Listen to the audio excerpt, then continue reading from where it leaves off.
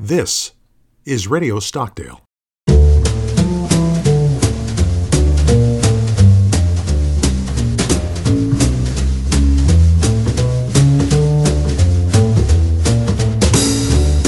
Welcome to Radio Stockdale. I'm your host, Michael Sears at the Stockdale Center for Ethical Leadership. And welcome, Dr. Michael Skirker, back to Radio Stockdale. And today we're talking about the case studies that we've developed here at the Naval Academy. And those are online case studies. Shameless plug, www.stockdaleinteractive.com. And the reason I'm doing that is because what we're doing in this session is actually taking the guy who's thought this through, Dr. Skirker, and having him kind of explain what this thing is all about. So welcome, Michael, to Radio Stockdale. Thank you, Michael. Thank you so much for having me. It's good to have you back. Let me kind of set the tone with this case study. It's Looming Storm. Now, Looming Storm is kind of a second part of a case study we have earlier. If you really want to break it down where these things might fit, Dark Waters is all about a collision at sea and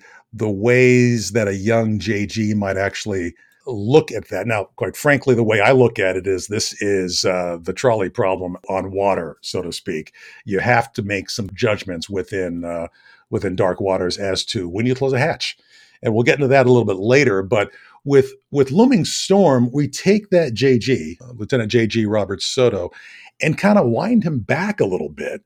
And the reason we're doing that is because all of a sudden, Soto is realizing, kind of as a more senior JG, that there are different kinds of command personnel out there. In Dark Waters, he has a Captain Bradley who is stern and gruff and no nonsense.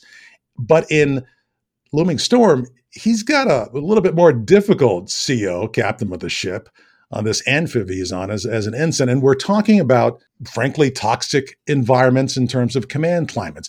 Michael, can you talk to us a little bit about what you mean or what we mean by toxic command environments? Sure. So toxic command climates will have leaders who exhibit many vices. They're impatient, they're angry, they are proud, they're hubristic, they can't control their own emotion. They think that they are always right. They think everyone else is foolish and stupid. They tend to fly off the handle. Their leadership method is a very stern command and control. It's my way or the highway, and I will shout and scream if you bring me any kind of adverse information. I look at any kind of constructive critique as an assault on my ego and my dignity, and I will respond with maximum force to crush it. That there is no rational conversation with this kind of leader. Again, any kind of advice is just looked at as a threat. And what happens when you have a leader like this is that people become paralyzed. They are too afraid to voice concerns, to voice complaints or anything of that sort, to voice warnings. They doubt themselves. They'll begin to seize up and don't act on their own initiative because they're so afraid of being yelled at and being punished.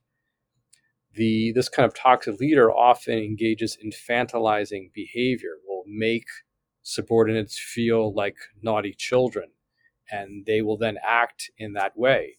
Not only will they be afraid to speak up, but they'll turn on each other because they are, instead of there being a sense of solidarity and teamwork, everyone is just looking out for his or her own welfare. Everyone is biding his time to just get out of this terrible environment and just make do. Any kind of allyship is a risk because if I become your partner or help you on your project, you might screw up and then I get yelled at too. I get punished along with you. So these kinds of toxic environments are recipes for scandal, recipes for human rights abuses, recipes for all kinds of abuse because you have a toxic leader who engages only in aggressive behavior. You have people afraid to take initiative, afraid to stand up for what's the right thing. People are afraid to voice problems up the chain of command.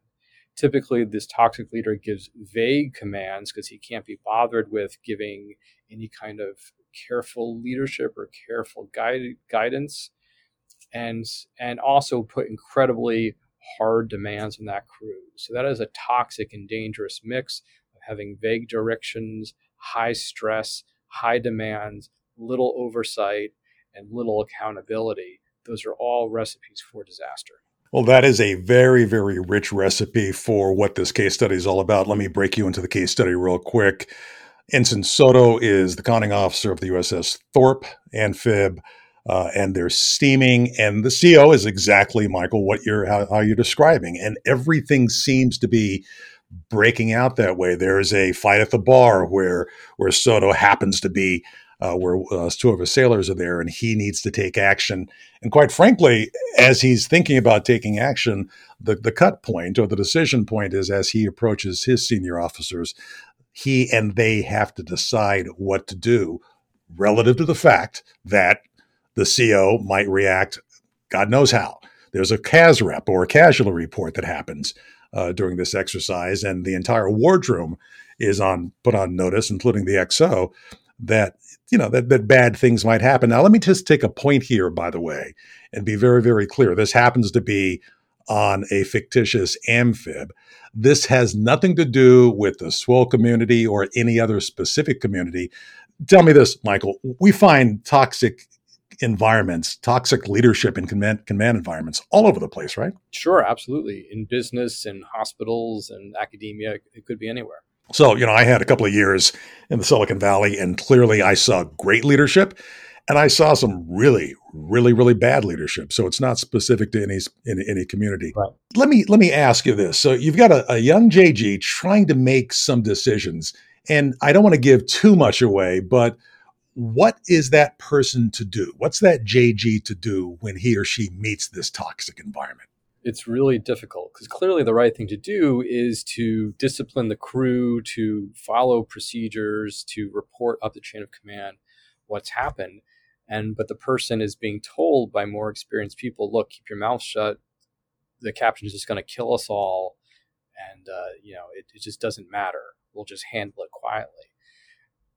I think the young officer just has to do the right thing. It has to voice and surface the concern, even if there is strenuous blowback, whether it's lack of discipline, whether it's some kind of readiness issue, whether it's some kind of malfunction. These things have to go up the chain of command because hopefully someone will do the responsible thing, even if the captain responds harshly. And also, look, the captain's responding harshly eventually is going to get found out, and there may well be some remediation there. So there's no real black and white answer except the thing you said, and that is do the right thing. While it might hurt, in fact, it most probably will hurt, it's a heck of a lot easier to do it now than to do it into the future because you're training people and teaching people how to do things wrong and how to overlook things. Right. And the thing is, too, when there's a reckoning, if you've been sweeping things under the rug, you'll be caught up in that reckoning, too. So let me ask you this, just to kind of step back. What's your thought on the best way to actually teach this case study? Well, I think it's, as with any case study, it's just good to ask the students lots of questions. What would you do under these circumstances? How would you feel under these circumstances? Have you experienced things like this already in Bancroft? Is there a delta between what you know to do and what you are inclined to do based on your fears? And just flesh out the whole thing. The other thing, too, is to diagnose what's going wrong here. What exactly is this captain doing wrong? I found that is particularly helpful because our students, it would be wrong to assume that our students have a good understanding of the fleet. For many of them, those who are not priors, in part, their notion of the fleet has been shaped by popular entertainment. And so some people might have the view that you should scream and yell and pound the table as a salty captain. And to an extent, I think with some of them, we have to educate them saying, no, that's not good leadership. So I think it's helpful to articulate with them what is going wrong here. What is this captain doing badly? And one of the issues at the end of this case study is that Ensign Soto does flash forward again as Lieutenant J.G. Soto, and he actually has an interaction with the CO of the USS Rampart, that captain that he thought was a little bit stern. And they have this discussion where she actually says, JG, I'm the one in charge here. It's my whatever if things happen. So I'm going to act the way I act. You can fit into that.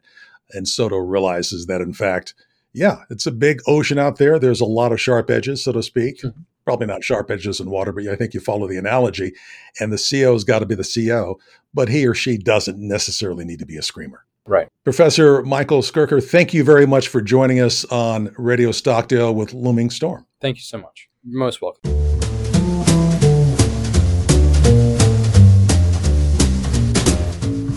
You've been listening to Radio Stockdale, a series of podcasts produced by the Stockdale Center for Ethical Leadership at the United States Naval Academy.